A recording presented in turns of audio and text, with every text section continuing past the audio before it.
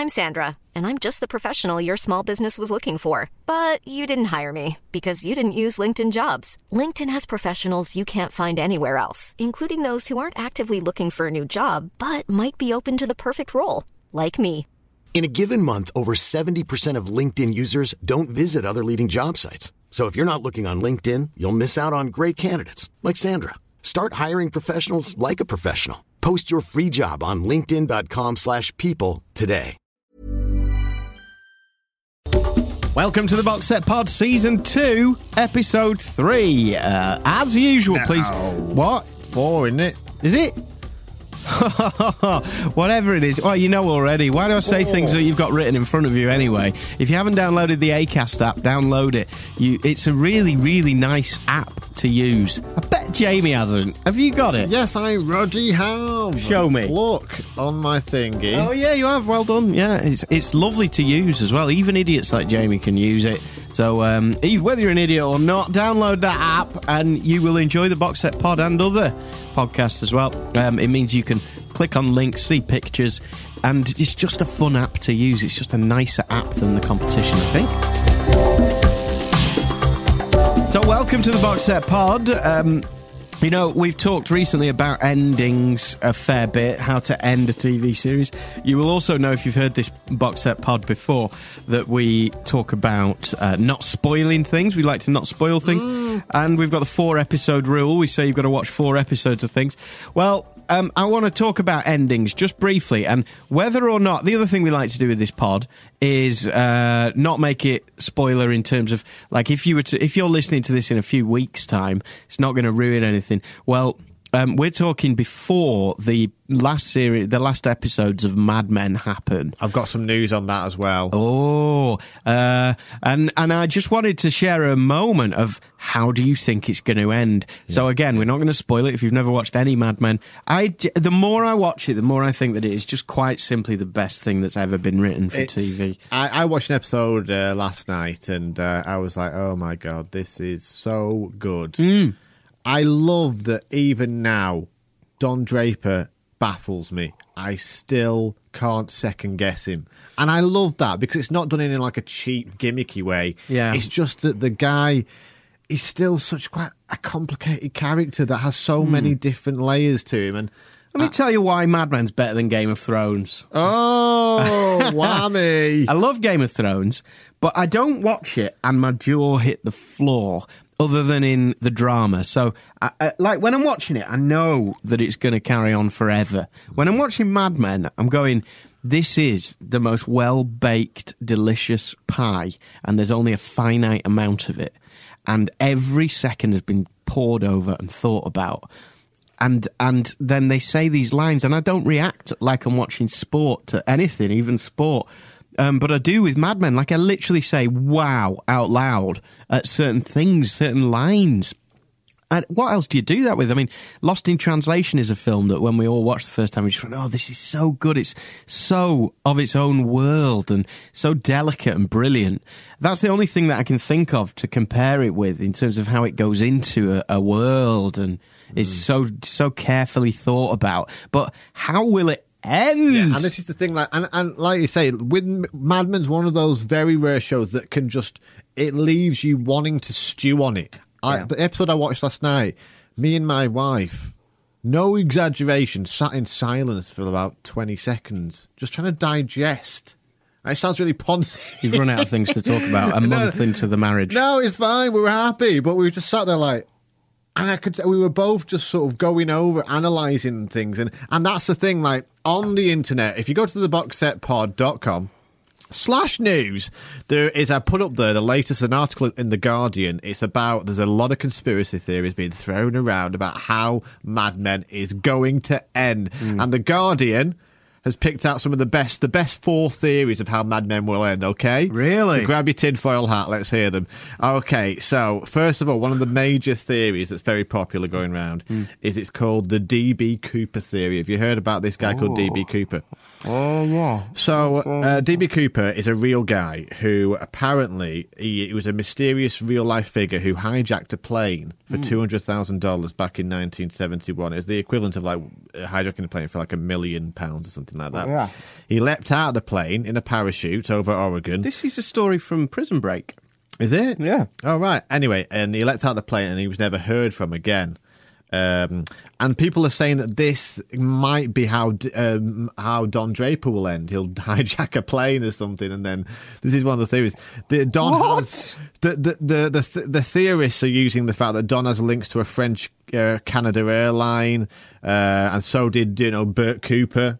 Burt Cooper, who died. He fell to earth like in the opening credits. He falls down.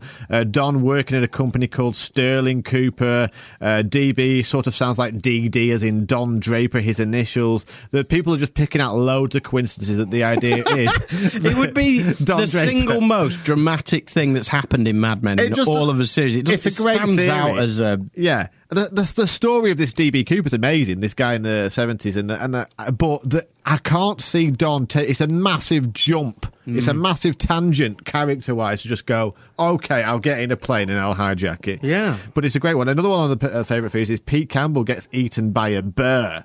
This is like one of the most popular theories. Is that how there was I think maybe first and second series, a lawnmower took a foot off one of the main characters. Remember that lawnmower? No. They're saying maybe a bird's going to come in and chomp through Pete Campbell. But I think it's just because a lot of people don't like Pete Campbell, even though he's actually become one of my favourite characters, even if he's a slime ball. Another one is that Don has syphilis. Now, I actually think this is quite an interesting one.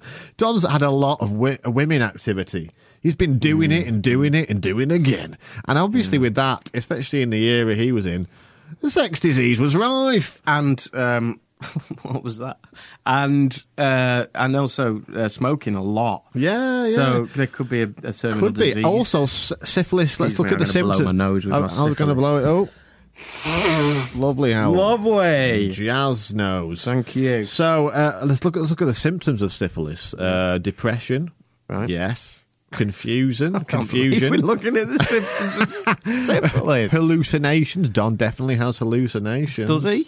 Yeah. He had that one where he imagined Burt Cooper doing a musical at one point, didn't he, Howard? Yeah. His quest for redemption in the last few episodes has actually been a bit of a, sort of Jacob's Ladder style ending, experiencing, at the point of his death. So maybe he's about to die from syphilis. That's one of the theories.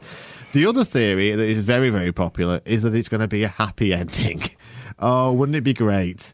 Don Draper kicks his alcohol, reconciles with Meg. They all live happily ever after. Can Mad Men be the only TV series that leaves us actually satisfied with an ending? It would be great. I mean, I know I was satisfied with the Chuck ending, and we've discussed that before, but it's kind of a fairy tale ending, but with a very dark twist. I feel like Mad Men could do the same thing. I feel like the thing with Mad Men, I feel like it could give me an ambiguous ending and I'd still go, yeah, I get it. I'm fine with it. No, I've been waiting in ambiguity world. But I don't think for how many series? Right, we'll look at it this way. Has Mad Men ever been a show about giving you finality, giving you, satisfying you fully? In a reconciliation. But that's why when you do the big ending, that's why it could take a swift turn. Anyway, there's theories. Another theory is that it's all about the women. It's all about Peggy and Joan. Oh, it definitely is all about the women. Yeah. I mean, it's definitely about the women. And it'll be as much about and Betty. Their end. Yeah, and Betty's end. As it will at the top. Oh, I think it will. It's definitely been, for me, Peggy... is a massive Don't you think Peggy and Don have to get together? I always thought they'd end up getting together, but I don't think they will do. That's what I think has to happen. I don't think they will, but there's a lot of theories going around. It's not far off the end now. There's only a few more episodes left, and it's very exciting. Hijack a plane and parachute. Yeah, the DB Cooper theory, which I know Matthew Weiner went on the Conan O'Brien show. Yeah. And he actually he laughed that theory off, the DB Cooper. Right, well, so that isn't going to happen. But it's a really interesting storyline. It's a really interesting story about the DB Cooper guy. He just disappeared. He probably just died, to be honest. But maybe he did escape in a parachute and lived off his money. This is so exciting, though, and. Can a series that has given me so much pleasure still do that at the end? Because we've discussed it before. The problem, in my theory, is that the problem with endings is when the audience realises that the characters are now dead forever. They're not coming back. Even if they live in the story, your life is over with these characters. They don't exist anymore. And so it's such an impossible thing to do, to give a satisfying ending. Can you think of a satisfying ending that you've ever seen? Well, I'm not going to lie. I don't eat on a show, Howell. It's disgusting sound. I actually liked Breaking Bad ending. I know a lot of people didn't, but I thought it was a very good ending, and I had no qualms with how it ended. It actually satisfied me. I thought it was the ending that was kind of right in a lot of ways. Yeah. Did you not feel satisfied by Breaking Bad ending? Without spoiling it. Well, you don't have to just say yes or no, Howell.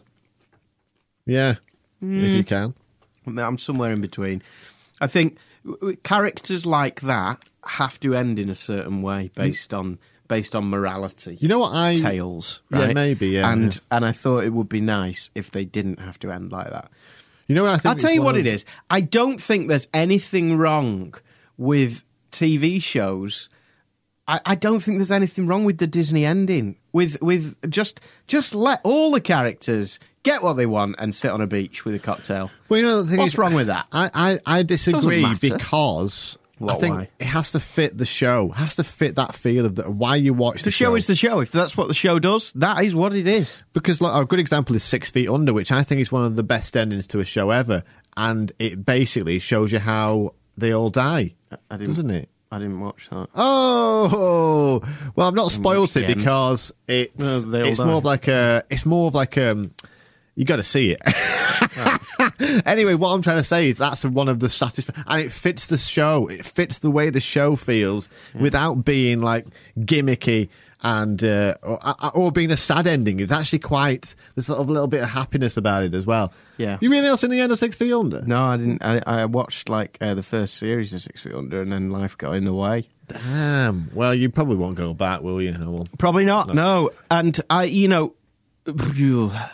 think does that mean they all die at once? Like no. It's like it just shows how their lives end. It shows them live. It's almost like lives. Here's what happened to these characters. It shows you because like every episode always used to start with someone dying. Yeah. And this gives you this sort of like, how did they die? And in a way, it is nice, and it's got this lovely music from Sia in the background, lovely montage. Nice. It really is a nice ending. Because ultimately, and this is this is why I've ranted in the past about some Coen Brothers movies. Love Coen Brothers, but there is an undeniable thing, which is that I have bought my ticket. I have paid to go in and sit down, right? I actually don't want you to make my life sadder, no matter what the art is. All right. I don't want you to make... When I go to a war memorial or something like... Or went round Auschwitz, for example... Expect a certain reverence. That's the only time when I fully expect that the reason I'm doing this is to learn something, to make sure something's kept alive, or that. Let me step on your toes there. But the problem is this, right? But with entertainment, it should be happening. True Blood, another example. Alan Ball did that as well. True Blood, but he left the show. It's obvious when he did as well, because it went a bit downhill. But let me make this point about it. They tried to have kind of like a happy ending. Yeah. Like, okay, there were some deaths, but there was sort of a happy ending, and it was the naffest ending. One of the naffest endings to a show I loved ever. And it tried to do it. And I'll tell you why, because it's not just about being nice and having a happy ending. It's about it being a good ending. It's about it still being... It's about it still, like, feeling like you've invested in something and you've got something back, but in a rewarding way. It was rubbish. It was a rubbish ending to the show. I didn't care anymore about all these characters that I did care about for so long, and suddenly with one swipe I just stopped caring about them. Admittedly, it was on a decline for a few years. I think the reason why Mad Men sometimes doesn't grab people, like our guinea pig Fife Dangerfield, listen to Further Back podcast, is that actually it's very like life, in that it doesn't give you it doesn't lay lots of seeds and cliffhangers and things. It's you never quite know what's going to happen next. Yeah, life. And so if they were to end it too simply, like Lost, the big criticism of Lost was that it seemed to just be one tease that lasted for years. Yeah. Well, I'm going to be really disappointed if it turns out that that's what Mad Men has been doing to me. What, so they've all been on like an island? No, I mean, plane? I've been waiting for the answer, in a way. I feel like I've been waiting to find out what happens since the very first episode. It's that kind of series. It's like, what's all this about? That's like the overall question for Mad Men. What's going on here? Well, and then we're going to get to the end. And I pray that it doesn't do a Sopranos ending and essentially go, what happened there? Bye. Yeah, I don't know. Yeah, I have no idea. But you're right. It is with Mad Men. It's different. It's a lot like it plays like life. It plays very real. I read a really good article in Time magazine. They were talking about the fact that the character Betty, Don's wife, ex-wife, in a lot of TV shows, once he divorced her, once they ended their relationship, she would have left the show completely, because that's the way TV works. She's almost superfluous now. Yeah. And then there were times in series where she's felt superfluous, but I'm glad she stayed in it. And like real life, these people don't leave your life just because you're in a TV show. And I think that's what Mad Men's always been about, is staying true to a human being, a real human being and their world. And do you know that this takeover, in Mad Men, this takeover that's happened... The company. That's what... that's the job offer Don turned down in the very first series. Is it to really? Go and work for them. Yeah. So things are totally coming, but like I hadn't realised the complexity of how it's like mirroring. It's so good. I hope they do it justice. So do I. Want some more news? Give us some news on another subject. Okay, let's go to Spielberg. Getting back in the TV zone. Ooh. Yes, he's working with the TV channel Sci-Fi on adapting The Brave New World, the classic novel Brave New World by Aldous Huxley. All right. I don't know what it's about. It's set in the future, Howard. A futuristic world where the world is free of war and poverty, but with people forced to conform, someone makes a stand against the system and threatens the entire social order. It's meant to be a Games. My dad gave me the book on a number of occasions. Said, read this bloody book, you arse. And I was meant to read it. I kept trying to read, but I've never. It's one of those books that I've just never got round to. But I really want to read. But it's going to be made into a TV series, so I'll just watch the TV show, Dad. You arse. Spielberg. Is that what your dad thinks he is? Is he the guy standing up against conformity? My dad, how does he do that? He smokes cigars. Works for IBM, and he's got a moustache like Tom Selleck. A moustache, yeah. So it's good to see. He did look a lot like Tom Selleck in his early days. So Spielberg back in TV world with Amblin Television. Also want to mention Red Dwarf. It's cold outside. There's no kind of atmosphere. I'm all alone, more or less. The fish blows. Let me fly far away from here. Let me fly far away from here. Fun in the sun. If you go on the... I want to lie shipwrecked and comatose, eating fresh mango juice, cold fish rolls, whipping up my toes. Fun. If you go to the boxsetpod.com/news, you'll see there is an announcement trailer put on there by Red Dwarf creator Doug Naylor. Yeah. They're making 2 more series 11 and 12 for TV channel Dave. I actually missed season 10. Season 10 was on Dave. I watched it. Did you watch it? Yeah. It got amazing figures, like the best audiences Dave's ever had. But what was the show like? Let's go to Howell. I can't remember. Okay, thanks, Howell. I mean, it was very glossy. It was very, it wasn't as glossy because they brought it back once. As the series got older, they kind of moved with the times. You could hear the execs going, "Oh, it's going to be like this," and then there was a canned laughter problem at one point, or it felt it was canned laughter. Arguably, season 10. I'm pretty sure it was on didn't Dave. Have a live studio audience. Okay. Someone's going to correct me now. If I'm you might be right, wrong. though, because didn't they stop doing studio audiences around season 6 anyway? Yeah. Or something like that. I feel like maybe they didn't have a studio audience. It was good. It wasn't back to that beginning. It didn't have the B-movie feel of the low-budget B-movie feel of the first the first, like, maybe 1 to 4, series 4 was peaked for me, where it was brilliant. And maybe this is rose-tinted spectacles, it may be. When you watch them back now, there's an element of... And I wish people would do this more, right? We've mentioned this before, but... sometimes we watch TV to escape into a world, and that world... In the case of Red Dwarf, is what would it be like to be the last survivor on a ship?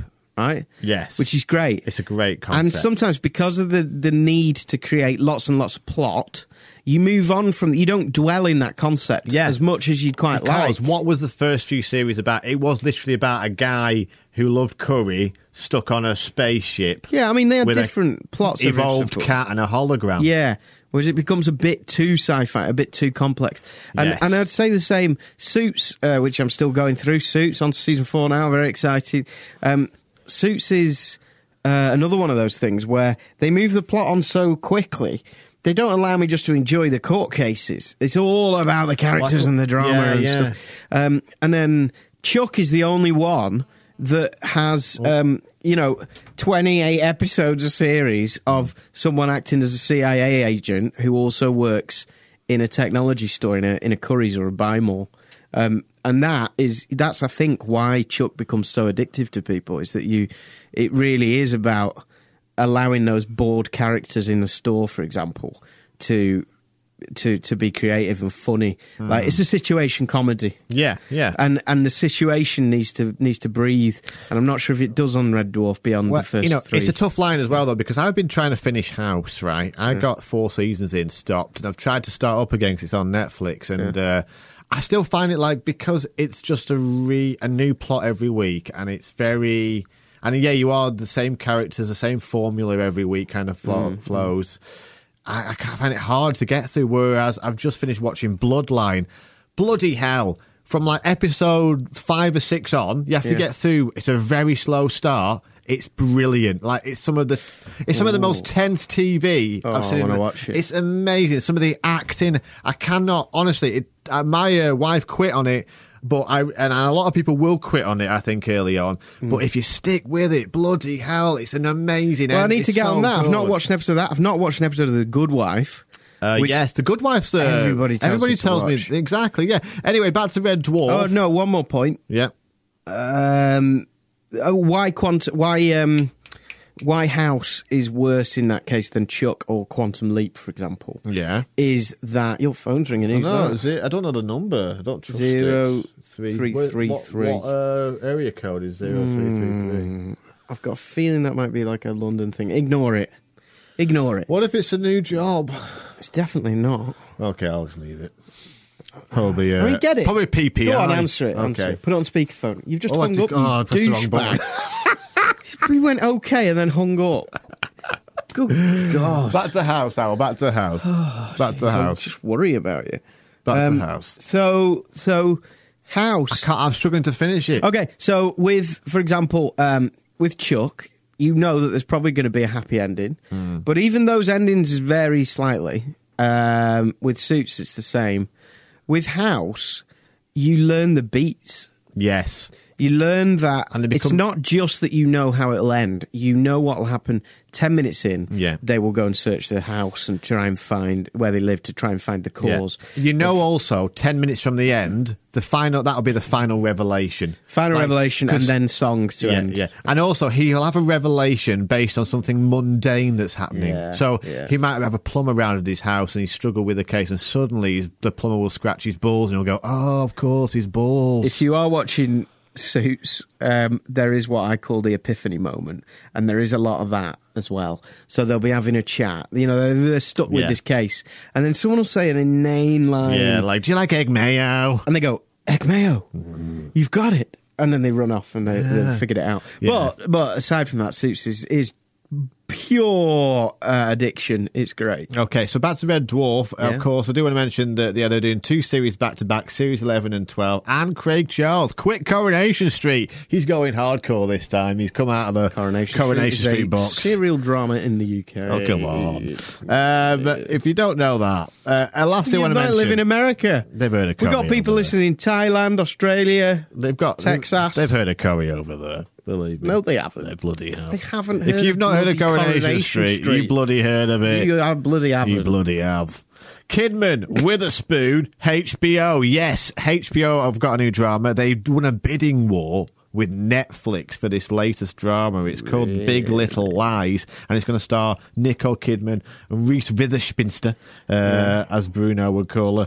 And it's directed by the guy who did Ally McBeal, David E. Kelly, and it's going to be the story of three mothers whose lives unravel. Wow. It's meant to be very good, so 1-0 to HBO over Netflix. Those are the big two. They're going head-to-head in a lot of things these days, but HBO usually win the big A-list drama shows because, of course, they got True Detective with McConaughey and Woody Harrelson, and this is the next big one. Kidman and Witherspoon, 2 Oscar winners, are joining a HBO drama, and so that should be out next year. It's called Big Little Lies. That's your news. If you want to have a look at any of it and any of the updates, theboxsetpod.com/news is where it all is. Please welcome now to the Box Set Pod. His name is Adam Comstiff. No time to explain his name, but he works at the National Football Museum in Manchester and is a friend of ours. You know, we like to get our friends on the Box Set Pod, but he is also someone who I believe has been abusing me on Twitter, saying that he would like to come on the Box Set Pod because he regularly shouts at it. What's the quote? Almost everything that Howell says. Yeah, that sounds about reasonable. Almost everything you say infuriates me. Right, well, let's to various degrees. Let's see how that goes, shall we? I want to hear more from this man. Okay. I like the fact that it's apparently I've been abusing you on Twitter because you can't even be bothered to check your own tweets. Oh, no. That's shoddy. Yeah, well, no, I don't spend time on trolls. I don't think it's good for the psyche. I just tweet myself saying how great I am. So, Adam, welcome to the Box Set Pod. Thanks for having us. Adam is our equivalent of a celebrity guest this week. Gosh, weak, isn't it? How is that booking job going, Jamie? How are you doing with that? Yeah, it's ups and downs. It could turn out to be a masterstroke. You never know. We've got a Disney producer on next week, I think, so that'll be interesting. In the meantime, we'll have to put up with Adam. So, Adam, what have you taken issue with? What are you on to discuss? Oh, right. Well, normally someone tells you when you're on these sorts of things what you're on to discuss, don't they? I've just got free reign. Free reign. The reason I wanted Adam on here, yes, Jamie, is because Adam is one of the biggest lovers of one of my favourite TV shows. It's called Louie, and I want Adam to sell Louie to you and other box set lovers because it's superb. So Louie's a little bit more difficult to find in the UK than the US, I think. What channel is it on here? It's on FX, I think. Okay. So when you say difficult to find, it's on a pretty much free-to-air channel on a weekly basis. It's and probably available on demand. 500 channels with Kim Kardashian's wedding and things. It is, of course, Louis C.K., New York comedian. I like his stuff. I've seen his live stuff on Netflix. I think he's very good. I just find him ever so slightly... New York comics have quite a negative vibe to them, and I wonder whether his show about him has the same sort of cynicism. I get the feeling it would be quite a dark thing. Is it? No, that's probably not how it comes across. I know what you mean from his stand-up. His stand-up is quite sort of biting and satirical and kind of quite aggressive. Probably isn't the right word, but I know what you mean. Yeah. The show itself has. I think it has quite a bit of heart. It's a strange one to describe. I read an article not long ago describing it as instead of being you can hear that's my little boy. I'm at home. I'm parenting. Isn't it wonderful? This is what I do when I parent. This podcast will live forever, and in 10 years you'll be able to play him this. Yeah, he's probably going to say anything, either about as insightful as either of you two, or I am going to be on this subject, I'm sure. I read an article describing it as a sitcom about everything, really? Rather than a sort of sitcom about nothing, which is what it can come across. It was a very Guardian article, to be honest. I read the first few paragraphs and I ended up sort of just skim reading it. It got very worthy and very self-indulgent, as a lot of articles written probably by media studies students do, but it's so cynical. I can see why he likes Louis C.K. I'm one of them. I know. I'm totally one of them. I just don't get to do it as a living. So and what did this article say? The sort of the idea of it. So I am fighting a washing line from a toddler as we speak. The sort of gist of it was that it can seem like almost it's not even a sitcom. The situation seems to be very sort of fluid and very changing. The focus of it is obviously Louie himself. It's kind of like a dude com, and it's sort of. Sorry, I am totally distracted by a child trying to attack itself Can one of you with a tell large me? iron pole. Can one of you tell me what happens in, say, the first episode? Maybe that's what you need. Maybe an example of an episode would be good. It's almost too... Well, I mean, we're 5 series in now, so I can't really remember exactly what happened in the first episode. And it almost doesn't matter. The situation is Louis C.K. as a stand-up comedian, a divorced stand-up comedian with 2 kids, which is the situation in real life. Yeah, and from that, living in New York City. Yeah, and there's those episodes that come off that can be really different. Like one episode, that I watched recently, I think you did as well, Adam. He basically needs to go to the toilet because he needs a poo, and he's stuck on the subway. And he's running along with his kids, trying to find a shop that's going to let him have a poo in the toilets. Yeah. And until the point where he can't find anywhere that will let him have a poo, and he just does the poo in his pants. Oh. Yeah. It can deal, and that's not really played for laughs. That is a tragic moment. A grown man soiling himself, begging his children not to watch and see this tragic moment is played completely straight. And sometimes, I guess there are moments where it's almost reversed, almost sort of funny situations are played straight, and sometimes quite serious situations, like visiting an elderly relative who dies in front of them, is played hilariously.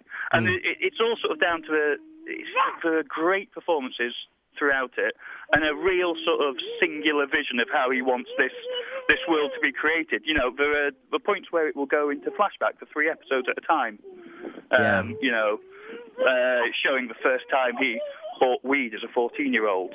And there'll be, it's not moments of surrealism, but there's moments where he makes you just sort of think, actually, the only reliable and real thing, the real and consistent characters in this show are him and his kids. Yeah. And that's kind of the heart of it, because there are points where you see, like his ex-wife appears in a lot of the episodes, and she's played by a black actress, and there's flashbacks where it shows him meeting her, and she's white.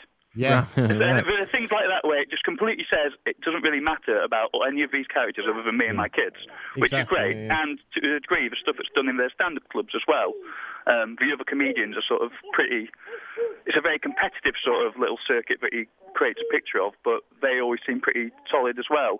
I know I'm pretty late to this. The wider world sort of seems like it's just entirely made of shifting kind of characters who you can't entirely trust. Well, you have, who will not help you when you need a poo. You've sold it. You have sold it to me because I think you like I said at the beginning. And I know that I'm late to this. I know that us saying, "Hey, everyone, there's this TV series called Louie." I know everybody knows that Louie exists and that it's good, but I didn't come to it because I think there is a Bill. What's his name? Stand up. That died. Hicks. There's a Bill Hicks influence on him, which in his stand up, which is a little bit like, how dare you bloody come and watch me? I don't want you here. I don't like you, audience. There's an element of that, which is probably the thing that made me not. Whilst I've watched all his stand up and I like it, it doesn't make me want to watch him in a sitcom.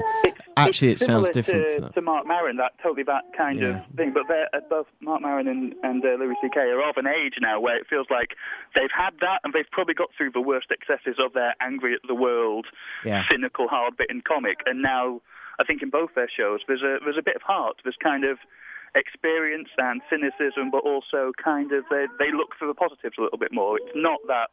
It's not the angry young man, sixth form angry young man kind of stuff that can feel a bit out of touch now because it was done so well by Bill Hicks, but no one has ever been able to do it. And it seems to match people like you and your life. It seems to match you because you're a cynical old turd, and now you've had a child, which makes you instantly warmer. So it sounds like the perfect thing for you. It means we cling desperately to any little pieces of humanity and little things that make you feel alive when you're sleep deprived and exhausted. Okay, I'll watch it. I was a little bit late to Louie as well. I was going to say I think the problem is it's his name. Yeah. Louis C.K. is not... it was about a year and a half ago I spotted lots of people who I knew on Twitter all going absolutely batshit because this guy called Louis C.K. was doing live appearances in the UK and Europe. He never did it. And I kind of spotted a swing of everyone I knew in London going, oh, Louis C.K. tonight. And then people I knew in Oslo going, Louis C.K. tonight. And I sent a tweet saying, who on earth is Louis C.K.? I imagined it was some kind of hipster musician or something like that. And all our mutual friend Ben replied to me going, what? I sent you his live special a year ago for Christmas. No, you didn't. I've never had that. It's like, you must love him because I love him, and I sent you this as a gift. I thought it was pretty rude, but you never got back to me. And I went back into my inbox and found an unopened email from a year ago with the header, a gift from Louis C.K. So I clearly just thought that it was some kind of knockoff perfume merchant or something like that, and had ignored probably the best stand-up I've seen in the last 10 years, was just sat in my inbox as a gift. You know what's from annoying? A friend You know what's annoying is I remember a Ricky Gervais video when he did a video blog years ago, and it was with Louis C.K. and he said, "This guy is the funniest guy on the planet, and you've never heard of him." And that was years before he got massive, and unfortunately, Ricky Gervais has ever ended up being right as well. He is, oh God, that's it. So are you watching Mad Men, Adam? We are not currently. We're saving. I can't. I'm a binger. I can't accept one episode at a time now. Yeah, so absolutely agree. That is all storing up. We checked last night. Almost went for it last night, but there's still you can ask two or three episodes to show here. So we're gonna absolutely binge those final 8 episodes. Well, I can ask you the same question anyway, because whether you've watched Mad Men or not, you can ask the question on the first episode. How do you think it's going to end? With him throwing himself off a building, of course. You really do. That is the common belief, isn't it? That's what we've all got to pray for, really, haven't we? No, he's just they're just teasing us. They're just teasing us.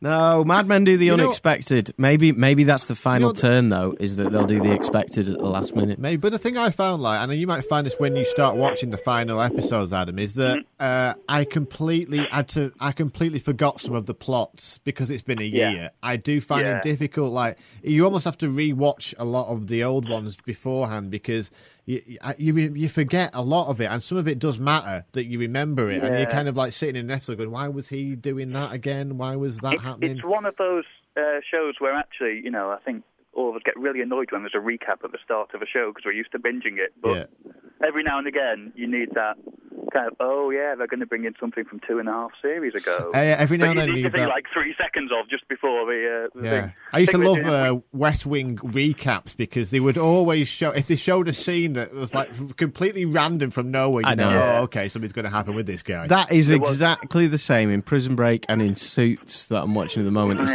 but those seem to be rubbish shows. We're talking about good shows. Whoa.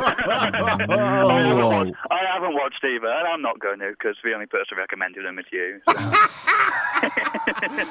That sounds rubbish. Oh my goodness. Joseph, when you're listening to this podcast in 10 years' time, that is your father. And he's got a little brother called Chuck. And it's... Well, come on, why don't we... Let's try it out. Let us recommend something for you. Why don't you tell us what kind of thing you like, what sort of thing you're in the mood for next, and we'll try and recommend something. Maybe you can give the first 4 episodes a go and tell us whether it worked for you or not. Okay. I'm just trying to think what have we been doing Chuck! recently? Watch Chuck! Did you want to enter into any conversation about it? Or, sorry, carry on. What were you saying? When does the paycheck from Chuck, from whoever the heck makes Chuck, bloody should, come through for you? Yeah, I know how bloody should.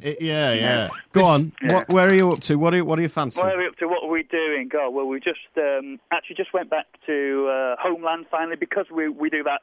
Got to save everything up and watch it in one.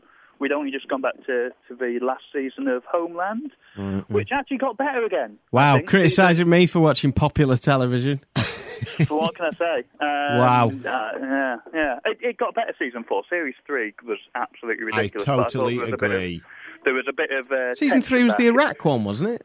No, that's season 4. The newest one is the Iraq. Well, it's not Iraq, it's Afghanistan. I'm talking about Iraq or Iran. The one where we lose a key character. Oh, right. The one where there was season 1, great. Season 2, milking it a bit. Season 3, there's no logical way that this person should still be around in this series at all. Season 4, finally remembering that there were loads of other characters they created that they could do interesting stuff with. Yeah. Let me tell you, Season 4 is great. Let me tell you, as fact, Adam, why Chuck is better than Homeland. Oh, no. Okay? Because... Oh, do we have to? I like to either... Homeland, it's not on my spaceship. I'm just putting that out there. I either like to watch a wolf, or I like to watch a sheep. But when there's a wolf in sheep's clothing, it bothers me. And Homeland, good as it is, well acted as it is, well written as it is full of the interbreak teases. It's full of the resets. It bores me, and I know that it's not going to give me something by the end. It's just going to be another cliffhanger. And Chuck gives me it's Quantum Leap world. It gives me it's Dexter world. It gives me what I sort of expect, but has also pleased me and made my life better. How many series of Chuck are there? There are 5 or 6 series. Because there were a lot of episodes. Were there 7 series of Dexter in the end? Yeah. That got rubbish for at least 3 of them, didn't it? Yeah, absolutely. I would disagree with that. Absolutely. I think the only way that series felt rubbish is if you credited it with far too much brains at the beginning. Like, no. It was never meant to be smart, was it? It was always. I think that was the series that we went to almost immediately in our post The Wire world. Yeah, and really. Almost because you couldn't begin to compare it to that. It was sort of mindless, sort of comic escapism with, sharp scripts and pretty people and nice sets. That sounds like Chuck to me. And which is great for maybe 2 series, and then it got, it got difficult. Disagree. Yeah. The one with John, what's his name? John... John Lithgow. John Lithgow, that's a great series. Oh, right, yeah, no, that is a very good series. But that was followed by the one with Colin Hanks, wasn't it? Which was brilliant. Which was poo. Great. And where do we move on to next? The Wire. Speaking of Colin Hanks, have you watched the new Fargo? Oh, is it? Yes, that was good, wasn't it? That was very good. The new one. Really Not the late, the newest of the new, isn't it? Right. I tell you what's just started on Sky Atlantic, and you should both watch this if you get a chance. It's called The Affair, and it's got Dominic West from The Wire in, who plays McNulty. And it's great because it's about an affair, but it shows it shows one person's perspective of how the affair happens, the man's, and then it shows the woman's. And in one episode, you see how differently they see things, and it's really, really good. It's just started on Sky Atlantic. Okay. The first episode was like a couple of nights ago. That's a really good one. Encouraging you to have an affair. Does make you think it's not a bad. Right. No. It does not recommend it at all because I think there's a murder that happens in it. Also, I am rewatching The Wire. I say rewatching. I never actually finished season 5. Right? I never finished it. So where did you get up to, and why did you stop? Because I met Sarah, and she hadn't. I met somebody new, and then you can't go. Oh, join me on season 5 of this thing. So we said we'll go back to the beginning and watch it. But at the same time, we went to visit my mum and dad, and they'd never seen it. So we had this thing. How we thought this was a good idea. We thought we'd watch it with my mum and dad.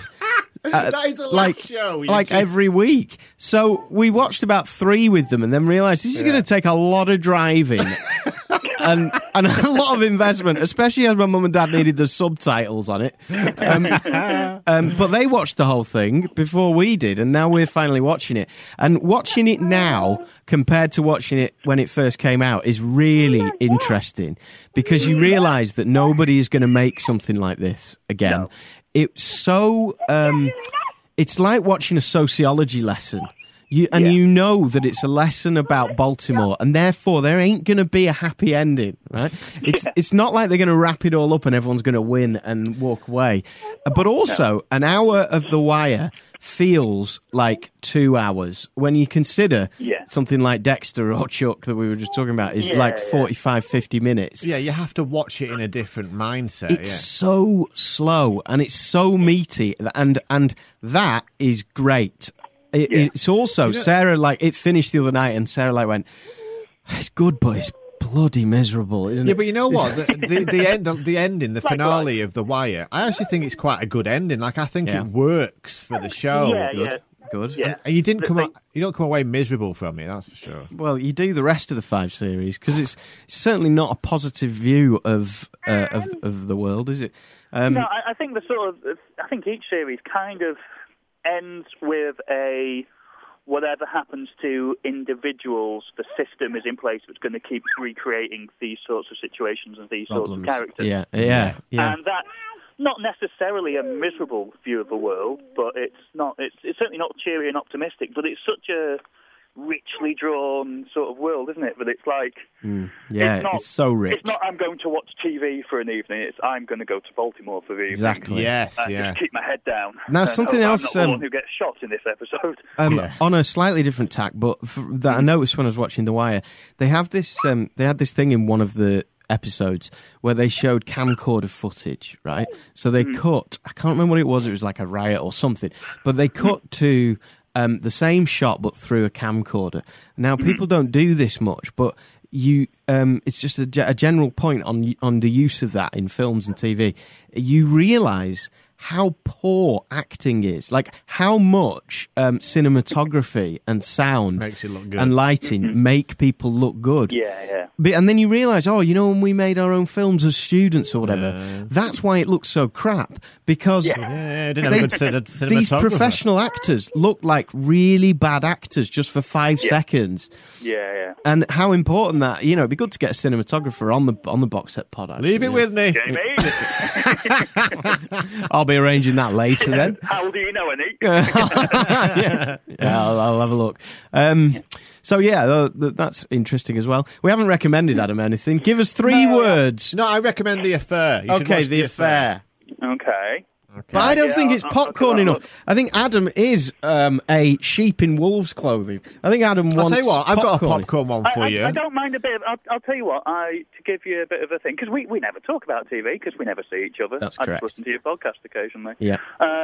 That's how we like to keep friends. We've established that I love The Wire.